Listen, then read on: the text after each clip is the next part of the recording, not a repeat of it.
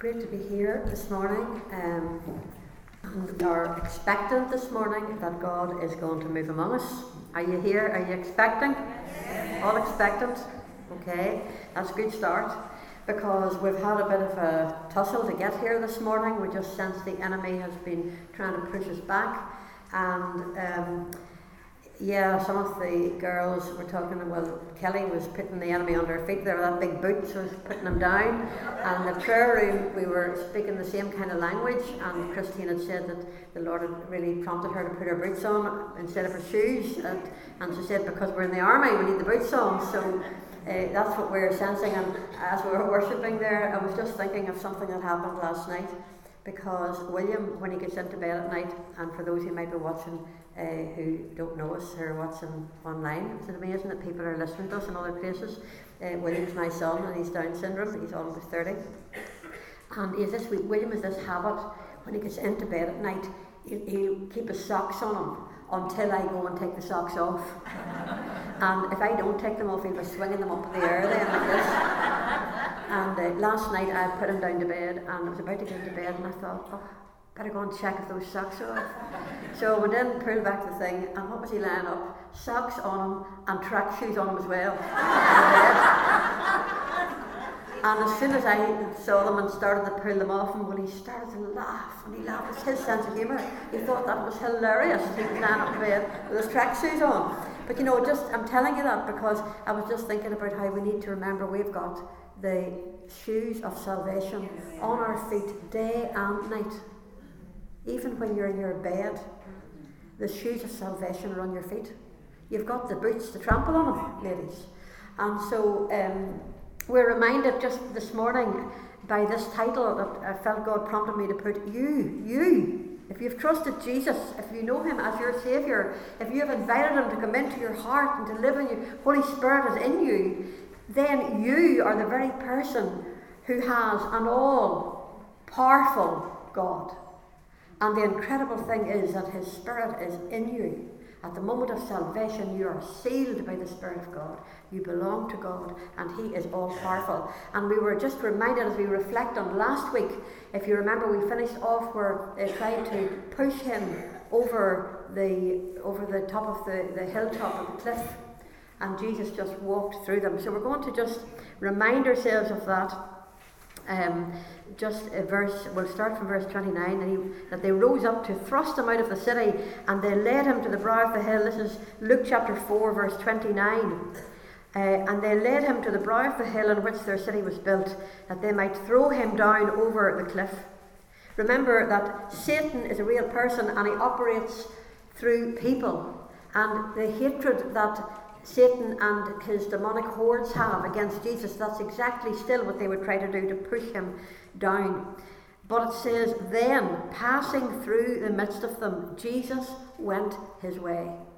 And this morning, as we came into the prayer room this morning, we all had a sense, and different people through different experiences, having a sense of the enemy trying to thrust us back, not wanting us to go forward, and yet, because we have the Holy Spirit in us, because greater is he who is in us than he who is in the world, that we can pass through.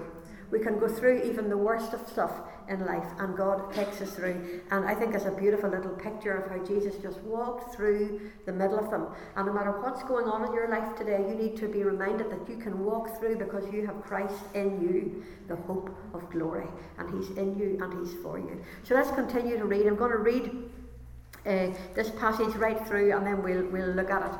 It says, verse 31, then Jesus went down to Capernaum, a city of Galilee, and was teaching them on the Sabbaths. And they were astonished at his teaching, for his word was with authority. Now in the synagogue there was a man who had a spirit of an unclean demon, and he cried out with a loud voice, saying, let us alone, what have we to do with you, Jesus of Nazareth? Did you come to destroy us? I know who you are, the Holy One of God. But Jesus rebuked him, saying, be quiet, and come out of him. The original translation has the idea, be muzzled, like putting a muzzle on a dog that can't open its mouth. We need to remember that because Christ is in us, that we have the authority. Jesus gave us authority to quiet and put a muzzle on the voice of the enemy. And when the demon had thrown him, that's the man in their midst, it came out of him and did not hurt him. Verse 36. Then they were all amazed and spoke among themselves, saying, What a word is this? For with authority and power he, that's Jesus, commands the unclean spirits, and they come out.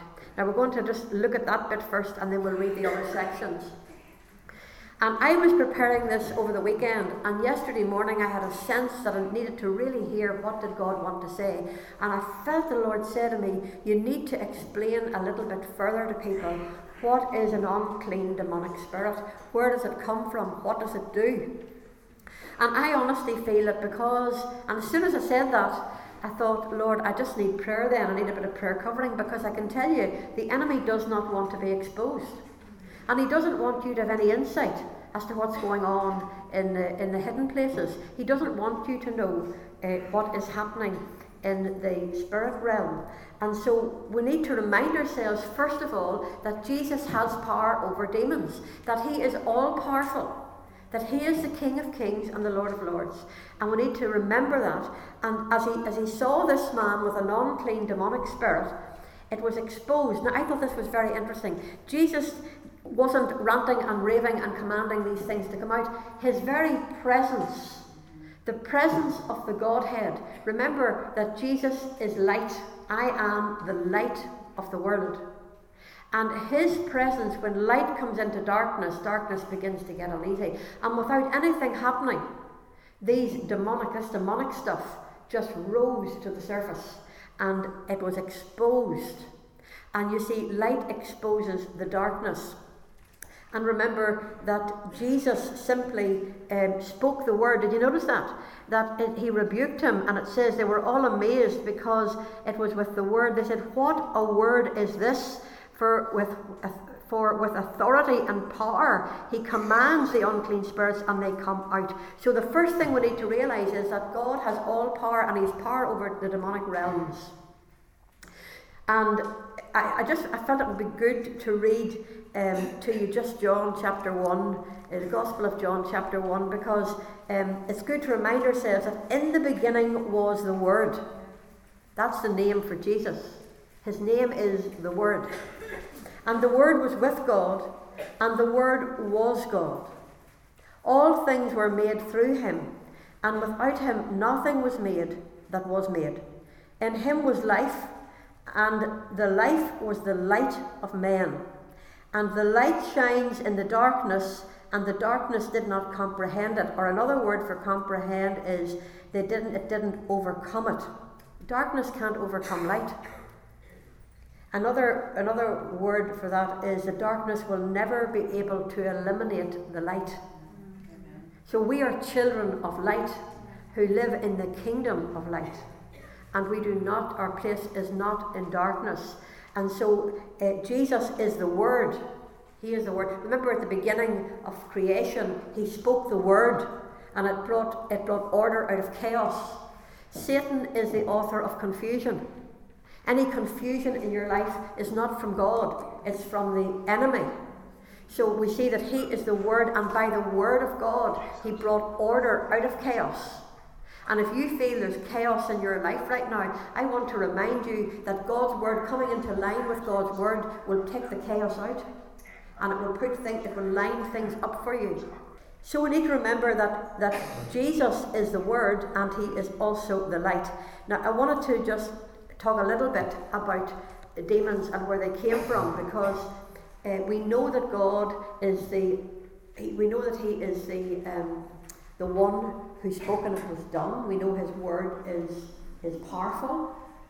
We know that he's a creator. We know that he created the worlds, and we know that he created everything. Now, Colossians 1, verse 12 to 17, and I'm going to read these verses to you as well, and then we're going to get into this, because Colossians 1 says, and it's verses 12 to 17, it says that we give thanks to the Father who has qualified us to be partakers of the inheritance of the saints in light. Okay, that's us.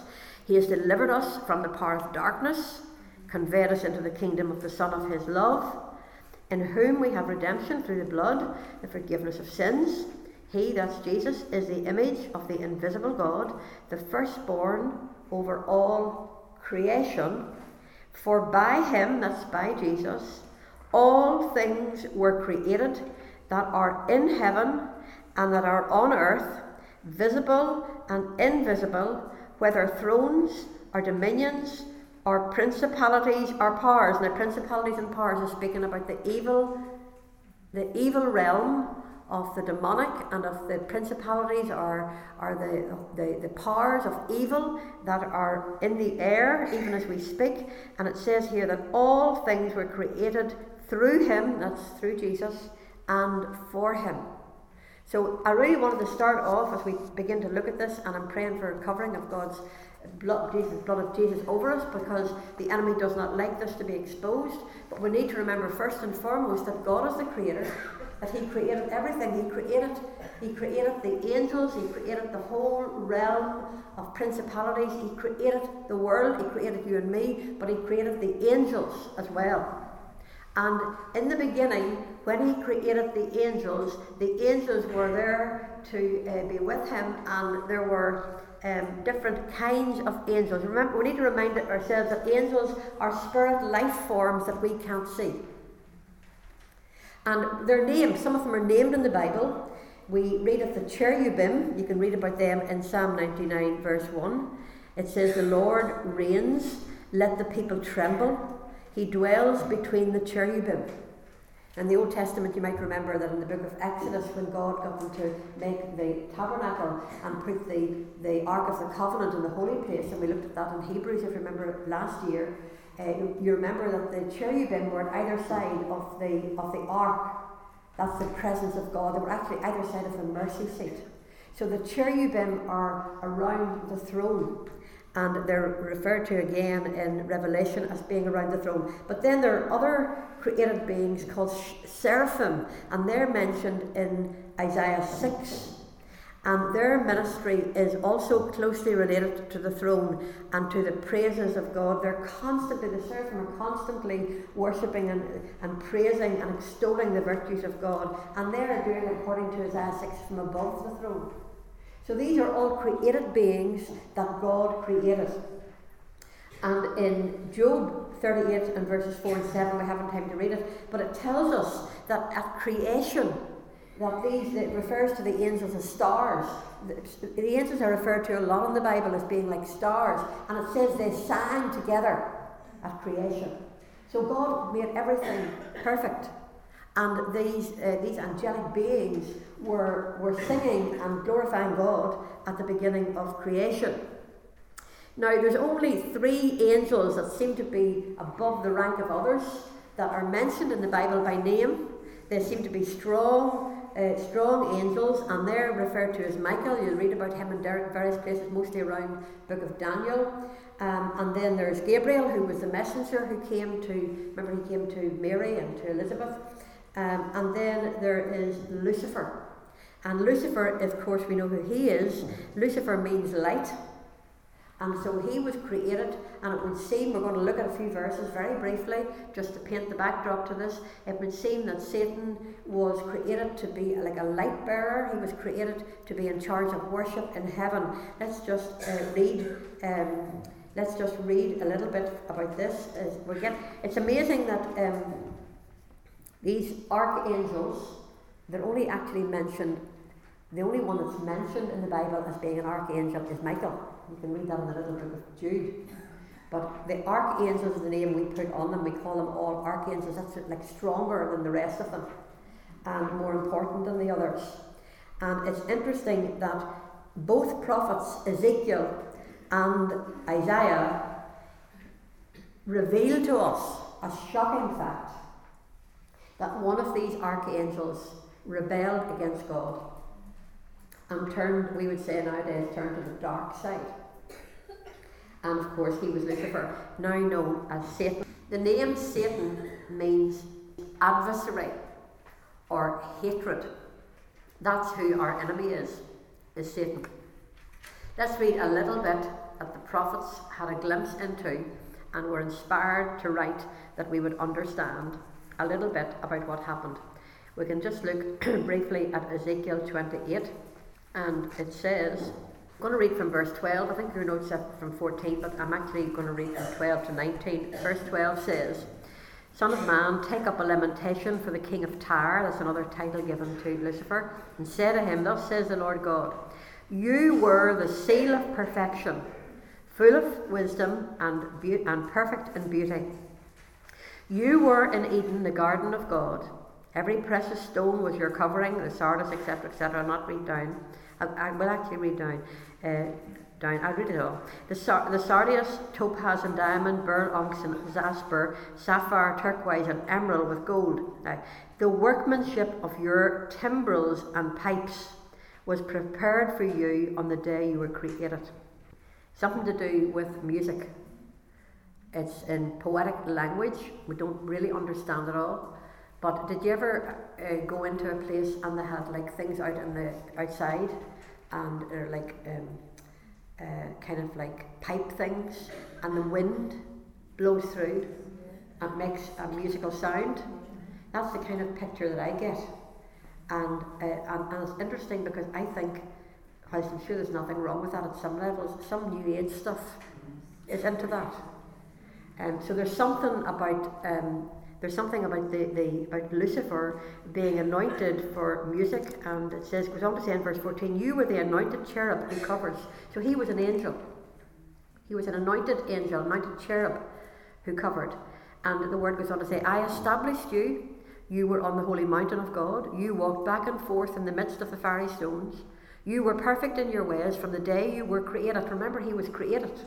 Lucifer was created. Till iniquity was found in you. By the abundance of your trading you became filled with violence within, and you sinned. Therefore I cast you as a profane thing out of the mountain of God, and I destroyed you, O covering cherub, from the midst of the fiery stones. Your heart was lifted up because of your beauty. It was through pride. You corrupted your wisdom for the sake of your splendour. I cast you to the ground. I led you before kings that they might gaze at you. So there's something even here that you see that God created Lucifer, that he was given this gift of music, and he was meant to be a light bearer. But because pride rose up in him, and because he tried to take over from God, we're going to see that shortly in the next reading, his heart was lifted up. He was cast, I want you to get this, he was cast out of heaven. So, and we haven't time to go into it, but it would seem, you know, the way there's lots of talk about creation and everything, we don't know what that effect had even on the earth, but he was on the earth whenever God then created man. So we're not getting into too much on that. But then if we look a little bit further in Isaiah 14, it tells us a little bit more, gives us another little bit of information there. Again, Isaiah was inspired by the Holy Spirit to write, and it says, verse 14, Isaiah 14, verse 12, it says, How have you fallen from heaven, O Lucifer, son of the morning? How you are cut down to the ground, you who weakened the nations. For you have said in your heart, I will ascend into heaven, I will exalt my throne above the stars of God. I will also sit on the mount of the congregation on the further sides of the north. I will ascend above the heights of the clouds. I will be like the Most High. Do you see how he wanted to be greater than the other cherubs, the other anointed angels? And he wanted to be greater than God as well, to be like the Most High. We'll just stop for 1 second. What have we been saying and looking at in the temptation? What did Satan say? Bow down to me when he tempted Jesus? That has always been his goal. But it says in verse 15, Yet, still speaking to Lucifer, you shall be brought down to Sheol, to the lowest depths of the pit. Those who see you will gaze at you and consider you, saying, Is this the man who made the earth tremble, who shook kingdoms? So do you see the background to this one archangel called Lucifer, and do you see how he was cast out of heaven? Now, it's very, very interesting that not only was he cast out of heaven, but if we look at, and we haven't time to read it all, but if we look at Revelation 12 and 4, it says that there were angels, that it says that actually with his tail, that he actually took a third of the angels, and actually maybe we just should look at it and read it, Revelation 12 and 4. I want to build up a background that you can see this, because I want to make this very clear, because I feel God wants light, he wants evil, he wants the demonic realm to be exposed as to what it is. So it says in Revelation 12 and 4 that Satan's tail drew a third of the stars of heaven, again stars refer to the angels, and threw them to the earth. So we're given a little insight there as well, that Satan took a number of the angels with him. In other words, there were some angels who threw their weight in with him, and they were also cast out of heaven. So you get this background how now we have not just Satan, not just a cherub, an anointed cherub, an archangel if you like, that has gone to the dark side, but we have a whole host of angels who have also gone to the dark side, and they're now with him to oppose God, to be God's adversary, to come against God and to come against us. And do you get the picture clearly? So now we have this realm, and no longer are they good angels, but they are now Satan. Lucifer has now taken on the name of Satan, the one who's the adversary. And he has with him all of these hordes of the demonic who were formerly angels, but who went to the bad, and now he has the demonic realms, and they're full of evil, and they're totally anti-God in every single way, and they're trying to oppose God in every single way. And that is what the demonic is. And that's why Jesus taught us to pray in the Lord's, it's not the Lord's Prayer, it's our prayer, it's the prayer that Jesus taught us to pray. And what do we pray? We say, deliver us from evil, because there is evil in the world. And that's why the Bible says in Ephesians 6 that we wrestle not with flesh and blood, but against principalities and powers and spiritual wickedness in high places. The Bible says in Ephesians 2 verse 1 that Satan is the prince of the power of the air. So he operates, it would seem, in the area, particularly, do you remember we looked in Hebrews, we looked at how there was this, like the third heaven, the three heavens, and how there's the I'm not going to get into that all of now, but remember we pointed out that it was the air around us that the enemy works in and seems to live in. He's called the prince of the power of the air, and that's where his principalities and powers are. And that's why 2 Corinthians 10 verses 3 to 5 also says we walk in the flesh, so we're in a body, but we don't war according to the flesh, but we war according to the pulling down of strongholds. So that's a bit of a background as to where they came from, how the demons came to be. They were cast out of heaven. But then we need to look at what is the role then? What do they do? Well, we know that Jesus said very, very clearly in John 10 verse 10, Jesus said that Satan came to kill and to steal and to destroy. So if you like, that's Satan's mission statement. That's what he's after. He wants to kill and steal and destroy from you. He wants to hurt you. But Jesus said, I have come that they may have life and have it to the full. So that's God's plan for you. So how can then these unclean demonic spirits, how can they, in this particular situation, as soon as Jesus walked into Capernaum, and it's interesting that he was preaching in Capernaum. You can go to Capernaum today, you can see the ruins, you can still see the ruins of the synagogue, you can actually see the area where they reckon it could have been, we don't know for sure, but where Peter's mother-in-law lived. But it's a beautiful spot to go to, and forgetting about trying to put a place on anything, it's a beautiful place to go and remember that Jesus, you're right beside the Sea of Galilee, and you could just see Jesus getting off the boat and just coming up to teach in that synagogue. And as he was teaching, it says, as he was just teaching the word, did you notice that as I read that this unclean spirit manifested itself? I'll tell you something. I believe that when we talk about getting rid of spirits or demons, I believe it can happen in a very natural setting, as the word is spoken, that the word of God exposes light into hearts, and the demonic is exposed even through the word of God. And that's what seems to have happened here. This man, it says, now in the synagogue there was a man who had a spirit of an unclean demon, and he cried out with a loud voice. So how did this demon get into him, and how can demons oppress us or possess us? Some people are possessed by the demonic because they open themselves up to it, but there's lots of other people, and it's more like an oppression. The demons aren't actually possessing them entirely, but they're oppressing them, and that's what he will try to do with believers. And we're going to look at that in a wee moment. So how can these demons, how can they enter in, or how can they harm us or oppress us? How does that happen? And I just think we need, for 1 minute, we just need to remind ourselves of what happened at the very beginning. Do you remember? Satan tempted Eve. Eve listened to him, didn't obey God. Eve sinned in the garden because she listened and she believed what the enemy told her, and because of that she became spiritually dead. The spiritual part of her that was linked to God, remember they talked to God every day in the garden, that spiritual part of her died, and every single person that was going to be born after that, the same thing, spiritual death.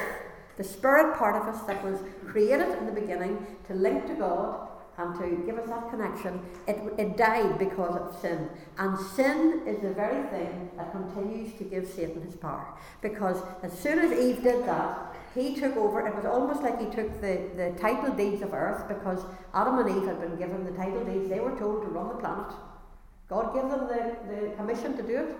But because they turned and listened to the enemy then had the legal right to take the deeds off them, and he became the prince of the power of the air, and he took over world dominion. And that's why Jesus had to come to die for us, that he would die for us, take the sin that we have committed on himself, become sin for us, so that we might become the righteousness of God in him. Why? So that the spirit part of us that was dead would be brought back to life again. That we would be able then to communicate and come back to our original relationship with him. So because of sin, Satan continues, I've written in your notes, he continues to oppress and even possess certain people in certain situations of the human race, because we are born in sin, we commit sin, and we still suffer from the consequences of sin. That's what's happening. Now, when we get saved, of course we're forgiven. Of course we're sealed by the Holy Spirit. We have the Holy Spirit when we get saved. But you know what? The enemy will still look to see if there's any legal ground in your past. Even though you're a child of God, he will still look to see if there's any legal agreement or anything that happened to you where he got legal ground. And that's why some people say, well, I'm saved, but I'm still troubled by this. And you see, Jesus died to save us completely. He wants light to flood through every area. And so we know that Jesus is light. We know that he is the life of the world. He's the truth. We know that Satan is a liar. And so we're going to look at how does Satan do this? Well, you know, we talk here an awful lot about the lies that we believe. Satan is a liar. And there's no doubt about it. When we believe his lies, that gives him legal ground. If you believe the lies he tells you, then you're going to be troubled, because you're going to believe something that's not the truth. So that stands to reason. But I wanted to look a little bit deeper than that, because I feel that there are things that we need to be more aware of as to how legal can have legal ground in your life. And I don't want anybody to be frightened of this, because greater is he who is in you than he who is in the world. So there is nothing to be frightened of when we're speaking about this, but I just think it's really important to bring it out into the open, because I wanted to bring a few examples, and this is not exhaustive by any means. This is just a few things that I thought of yesterday, that the enemy will try to get legal ground so that he can continue to plague you and weaken you, even after salvation. Because when we get saved, we're sealed, we're forgiven, our name is written in the Lamb's Book of Life. We can't go to hell, we belong to God. But the enemy will still try to hold on to old ground. Does that make sense? Now, I've written down here, trauma is one of the things that will open the door, especially to a spirit of fear. And for those who have come through, any kind of trauma, and I wanted to start off with it in the womb first of all, because I don't think we realise how much damage the enemy can do whenever we're still in the womb. And I don't think that this is talked about very much. But the psychologists are catching on, because the psychologists will tell us that it's important to play nice music to your child when you're pregnant. It's important to be, nice thoughts and all, because what the mother is feeling and experiencing, the child can pick up in the womb. And so you got to remember that when the child's in the womb, the enemy is trying to harm you, to kill and to steal and destroy from you, even from you're in the womb. And we don't know what went on. We don't know if there was any violence. We don't know if there's any trauma that happened to our mothers. Most of us wouldn't know that. But the enemy will look to see if anything's going on. He will want to, that child in the womb, even though it's only a small embryo, it's still a spirit. God has put a spirit in the embryo, and even as the embryo, the spirit is in the child, and the soul is there. God has given it a soul that will last forever. And when the enemy, if there's something going on like violence or some trauma that the mother experiences, the enemy will cause fear in that embryo, and he will assign a spirit of fear to go and attach itself to that child. And it's almost like a wound has been inflicted in the womb. And if you can picture how, if you have a wound and it's left exposed, and I want you to get the picture of the idea of a hot country somewhere and an open wound and loads of flies all around it. That's the picture that you need to get, because that's what the enemy does. Through trauma, through a wound, a hurt, through something traumatic, it's like an open, gaping wound, and it's like the demonic come like flies, and it's like they're over that wound. And that's why it's so important that that we are delivered from this stuff, because if we want to be healed, if we want to know true healing from the wounds of our past, then we need to speak in the name of Jesus, speak the word of God, and we need to get rid of the flies, because a wound can't heal if there's flies all over it. Isn't that right? If there's infection there from dirt and from flies, they need to be taken out. The wound needs to be cleaned. Forgiveness needs to happen. So that's the order. If you want to have your life fully with God, you need to rid of any demonic influence from any wound or the past or whatever's going on in your life or has gone on in your life. And you need, God wants to do it simultaneously, and He can do it all in one go. He can get rid of the demonic, and He can heal up. He can wash it first of all, that's the forgiveness, and then bring the healing.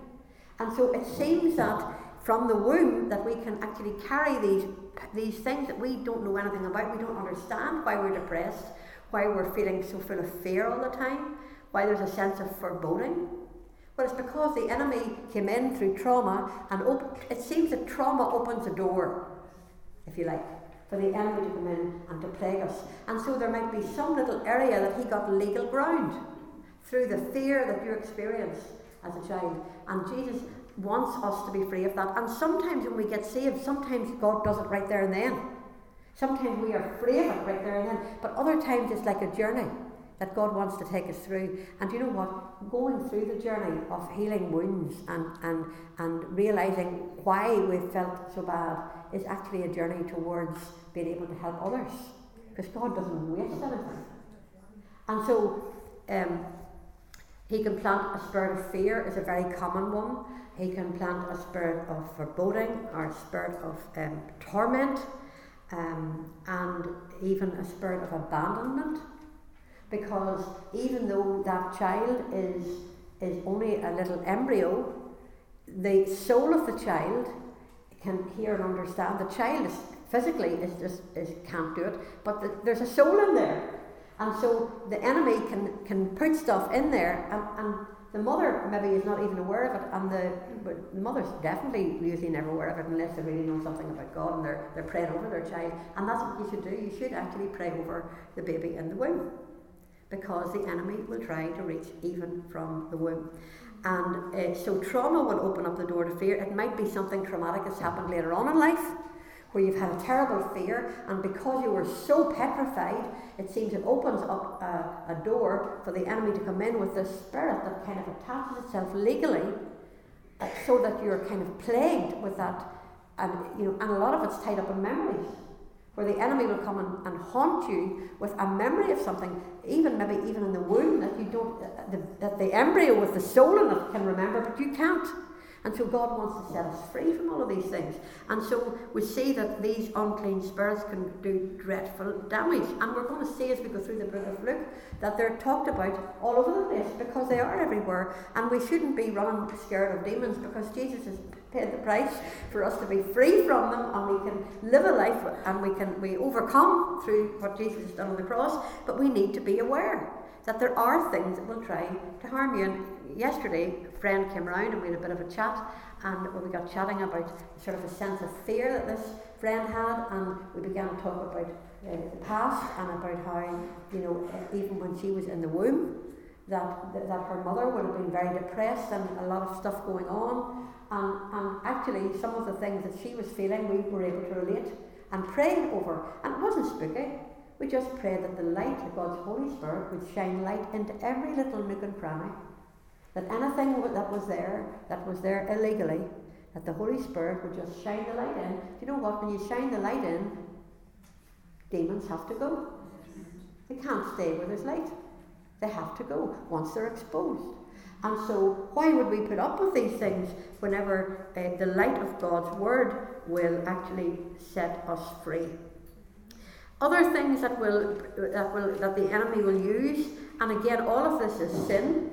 The embryo is being sinned against in the womb, but we're born in sin, and the enemy has a legal right over even the embryo in the womb.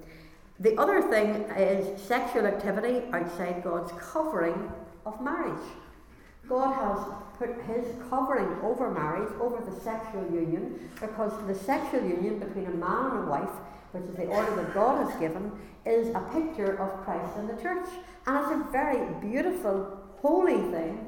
And when people do it outside of marriage, then they're actually opening themselves up to the enemy coming in and just swooping down on that, because that was what they did, was outside the covering. And Satan has always done this. Because if you go back to the Old Testament and you read through the Old Testament, you'll see that a lot of the time that Baal worship went on was the sacrifices of children, going back to the hatred of children, but also it was through sexual promiscuity. They had these temple prostitutes. And what was happening? Well, the enemy was using sex outside of marriage, using sexual immorality to pass on the demonic.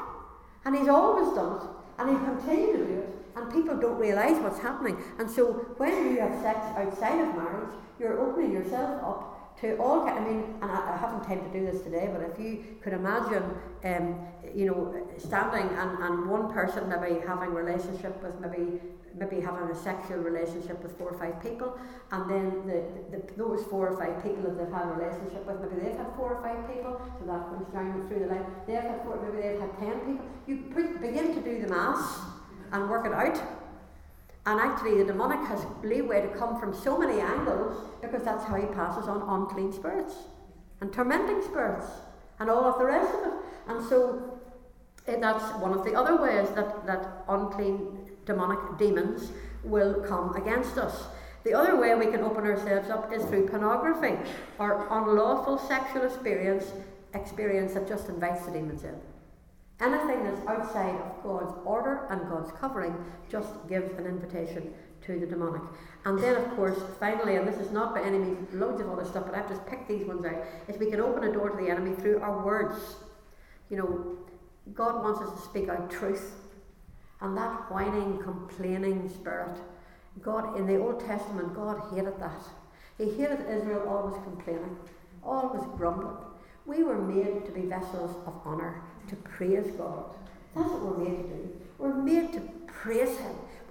We are, now that we've come to trust Him as our Saviour, Jesus said that we have the light of the world. We carry His light, and we're here to praise Him and to worship Him and to be lights in a dark world.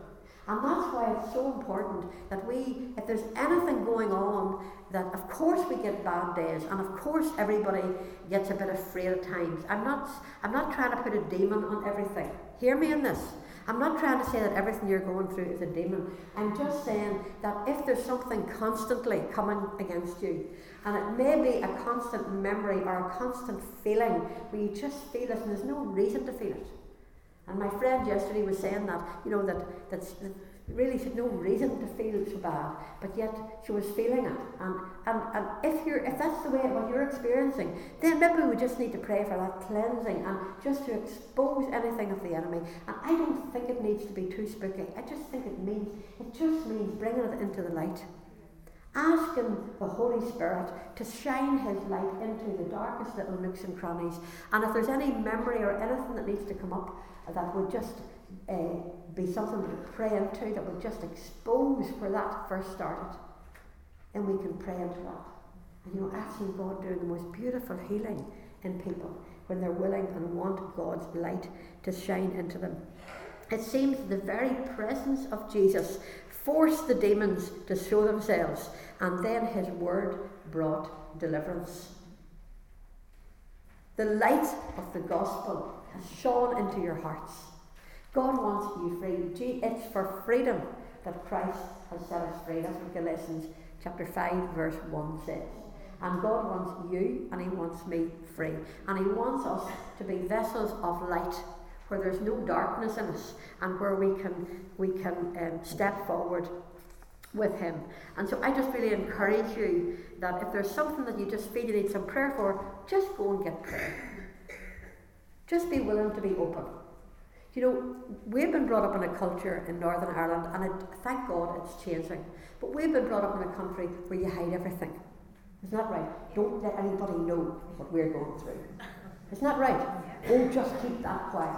And that's exactly what Satan wants to do, because he dwells in the dark.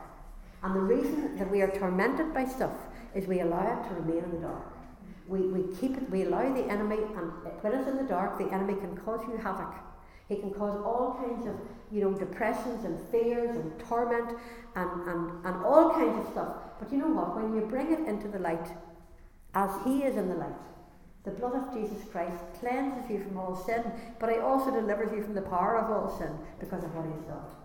And so the Lord wants us, I believe, to be free. So we see that this demonic man was set free. And it says they were all amazed and spoke among themselves, saying, "What a word is this?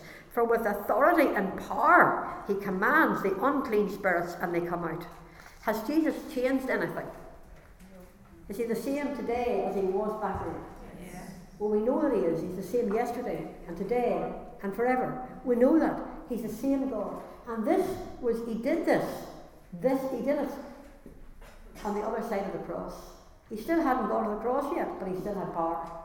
And when He died on the cross, He completed the work to totally, absolutely deliver you. You do not have to be afraid. You do not have to be slinking about thinking the enemy's going to get you. No, he's not. The blood of Jesus Christ has cleansed you and washed you and set you free. All you've got to do is step into it by faith. And the reason we don't receive stuff from God is because we don't receive it by faith. We're crying around, "Oh God, please do this, please do that." And more and more I've been just so aware of needing to say to people, now, we prayed that. But how did you get saved? You received the gift of salvation by faith. So how are you going to receive this healing? How are you going to receive this deliverance? By faith. Without faith, the Bible says, it's impossible to please Him. And so we must receive it by faith, and it's a miracle. But we can be set free, we can be delivered. And that stuff from the past, God wants to shine His light into it. So many times in my own life, my mother was killed in a car accident whenever I was before my 13th birthday, and for years I had a fear of, like, a spirit of death around me, and especially after William was born, it really came around me strong that maybe I would die in an aeroplane crash, or maybe William would be left, and all of those fears. That's what the enemy loves to do, and he does it through something traumatic. It was a very traumatic way that my mother died. And so I believe that was, and I know lots of us have a fear of death, and it doesn't necessarily come through something like that, but I really identified that as being something, and so I've gone and got prayer for that, and just been able to be free of it. And because Jesus has overcome sin and death and hell, and we do not have to be afraid, and God wants to set us free from the things that the enemy would try to torment us with and pull us back. So it tells us then that after that Jesus went, let's just read the next few verses and we'll quickly finish this off. Verse 38, it says, Now Jesus arose from the synagogue and he entered Simon's house, but Simon's wife's mother was sick with a high fever, and they made request of Jesus concerning her. So he stood over her and rebuked the fever, and it left her, and immediately she arose and served them. And when the sun was setting, all those who had any who were sick with various diseases brought them to him, and he laid his hands on every one of them and healed them. And demons also came out of many, crying out and saying, You are the Christ, the Son of God. And he, rebuking them, did not allow them to speak, for they knew that he was the Christ. Do you see what's happening here? I read somewhere, and I thought it was quite clever. It said that whenever Peter and the rest of them were coming back to Peter's home, they're coming back to where his mother-in-law was, it says that they found that there was feverish activity and fiery trials awaiting. Isn't it amazing how sometimes when you're coming back after a meeting, or you've been in a really spiritual high, maybe praying with a few friends or whatever, and you go home and something's just waiting for you. You ever notice that? And it's like the enemy saying, I'll show you, And that's what happened here. They came back, and Peter's mother had a very high fever, and it possibly looked like she was going to die. But the person that wrote this, I thought it was quite clever. They said, but you see, they were able to overcome the problem because Peter and the rest of the disciples had brought Jesus home with them. And that's the secret. It's not what happens in the meeting here. It's not the highs that you receive when you're praying with other people. It's bringing Jesus home with you that can sort out the stuff. It's continuing to walk with Jesus when you get home. And so he just spoke, and Peter's mother-in-law was healed immediately. And then we see this picture of all of these other people, and they're also healed as well. And again, Jesus shows he's casting out demons as well. It says that he spoke and rebuked many. And I just thought it was interesting that it says that Jesus did not allow the demonic to speak. I've been in places, and I'm not trying to throw anything on anybody, but the demonic would try to make a show. It would try to make the demonic's real. If you've ever been in a place where the demonic manifests, you would realise that it's real. But Jesus didn't let them speak at all. And we have been given authority, and I think that's a big key, that we can just say, be quiet, in Jesus' name. There doesn't have to be. Satan always loves disorder and chaos. That's not God's way. Just be quiet in the name of Jesus, and we have authority. And it says that he cast many out.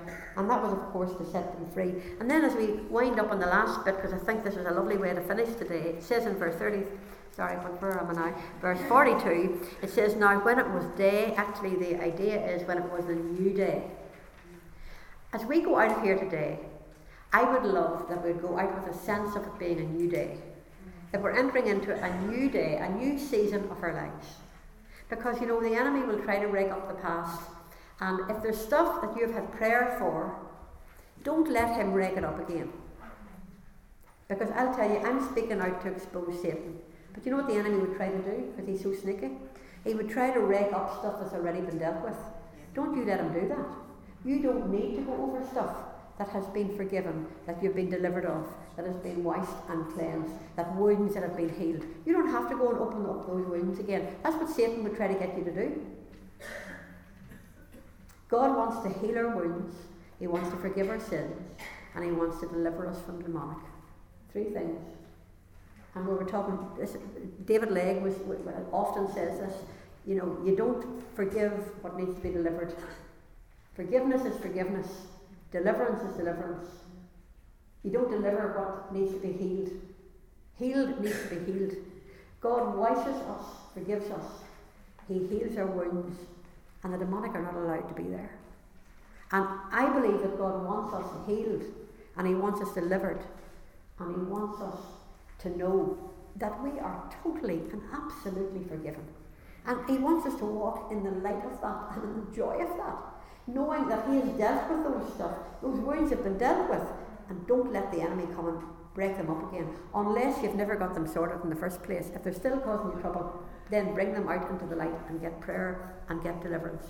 And so we see that in verse 42, now it was a new day. He departed and went into a deserted place, and the crowd sought him and came to him and tried to keep him from leaving them. But he said, I must preach the kingdom of God to the other cities also, because for this purpose I have been sent. And he was preaching in the synagogues of Galilee. Just that one verse, wanted to finish with 42. It was a day, or if you like, a new day, coming into a new season. He departed and went into a deserted place. And I just wanted to finish off today saying that the all-powerful Son of God needed to get time aside with his Father. How much more do we? He was busy because he allowed himself to be brought into this world as a real human being. He experienced real physical exhaustion, but he was never stressed out. He was never in a frenzy. He was never uptight. He moved with tranquility. That's what I felt God was saying to me over the summer. Remember I told you, after I broke my kneecap? I felt He was saying, start praying to me, take the hurry out of you. And I've been saying, Lord, even if I'm busy, will you take the hurry out of me? I've learned it's possible to be busy, but not have the hurry.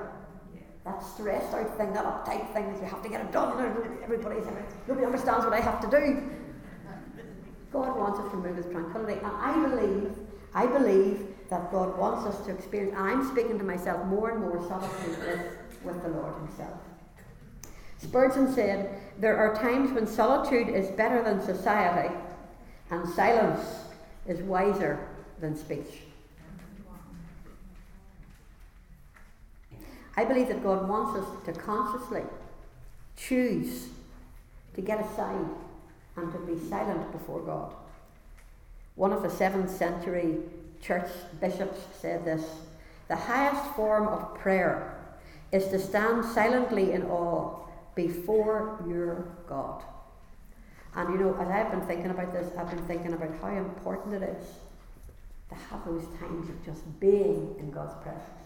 One of the things that I love in Hebrews 11, it tells us that at the end of Jacob's life, after all his twisting and turning and scheming and all the rest of it, at the end of it all, because he reached a point with God where God broke him, and it says he went away limping.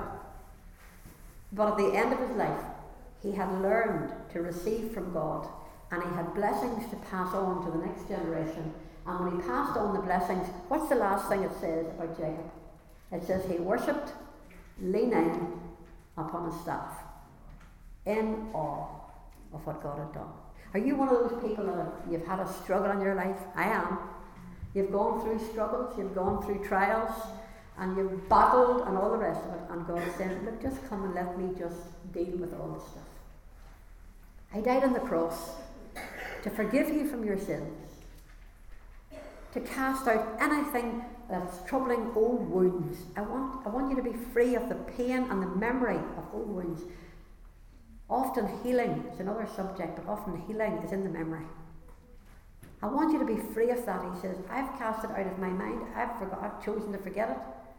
I want you to allow me to heal you from those wounds. And I want you to allow me to bring you into emotional and spiritual healing, and sometimes even physical healing, that he touches us and does the miraculous amongst us. The idea of silence and solitude to bring us into intimacy with God, for a lot of us, it's almost a new concept, isn't it? And I think we need more of it. We need to spend more time in His presence. I want to read a few verses and then we're finished. The Lord is in His holy temple. Let all the earth keep silence before Him. Habakkuk 2 verse 20. In quietness and in confidence shall be your strength. Isaiah 30:15. Be still and know that I am God. Psalm 46. My soul, wait silently for God alone, for my expectation is from Him. Psalm 62. And then, of course, just what we've read today. So He Himself, Jesus, often withdrew into the wilderness and prayed. It's a choice. If He did it, we need to do it. We need to slow right down there and take some time to be still and know that He is God. To know that He can take all that rubbish, that He can deal with it all, that He can sort us out. I've just written as something for you to think about at the end.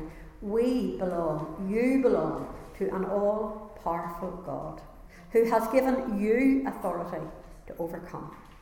And you still do it by walking in the light and agreeing with His word and taking time to be alone with our Father. He's paid the price. He died for your sins. He died for your healing. He died for you to be totally delivered. The enemy has nothing to say against you. He has no legal right except what you give him. And if you continue to believe his lies and listen to what he tells you, then you continue to be plagued. If you continue to listen to that voice that says, keep it quiet, just cover it all up, let it stay down there, it's all right, she's been down there long enough, just let it stay there. If you continue to listen to that lie, then you'll continue to be plagued. What does God say? He says, come unto me, all you that are weary and heavy laden, and I will give you rest. He wants to give you the healing. He wants to do all that's needed to do in all of those little parts of you. He wants you to sleep with your boots on, to know that you're walking in salvation, to know that's who you are. You're a child of God. He wants you to have that helmet of salvation on your head. Sleep with it on you as well. Put the wee cap on, the wee night cap. The helmet of salvation is on your head. That's to cover your thoughts. Shoes of the gospel of peace. You can sleep with them on you. The belt of truth. The breastplate of righteousness. The sword of the Spirit, which is the word of God. How do you defeat him? Take the sword. Trample on it. In Jesus' name. Lord, may we know it in our lives. May we understand that all things are possible with you, our great, true, wonderful God, the King of Kings, the Lord of Lords. We bow at your feet, Lord. We thank you that all hell must bow, that every knee must bow. Lord, thank you that you are the God who reigns, and you're on your throne today. May we experience you today. Holy Spirit, we ask you now, would you just minister in the hearts of every woman? And as we read this, as we sing this song together right now, Holy Spirit, would you just do a work to realise that Jesus is the King of Kings and that we are meant to live as the King's daughters. And that means living in forgiveness, being delivered from the enemy's power in every shape and form, and walking in healing, emotionally and spiritually, to walk with you, Lord, and to be vessels of honour, filled with your light, to reach a world of darkness. In Jesus' name, amen. Let's just sing this song together. King of Kings, Majesty, God of heaven, living in me. I want you to remember that he is living in you. Gentle Saviour, closest friend, strong deliverer. He's still the strong deliverer, beginning and end. Let's just sing this and really mean it. We'll just stand to our feet.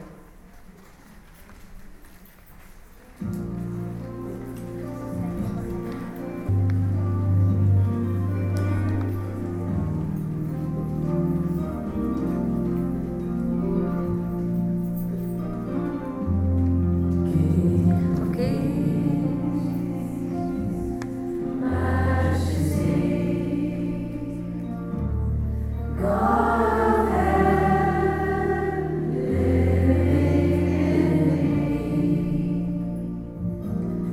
Gentle Savior, closest friend, strong deliverer, beginning and end.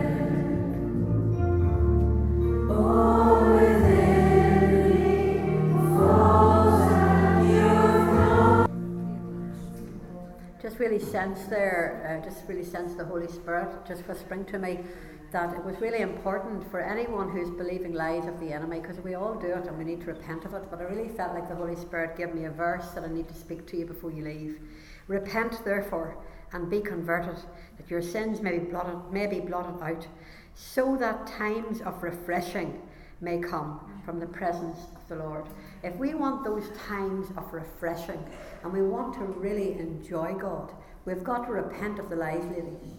We've got to repent of believing those lies to keep it all in the dark, to keep it all down there. It'll be all right, sure, I'm saved and I'm going to heaven. Don't allow the enemy to rob you, because he wants to rob you and kill and destroy you. Don't allow that to happen.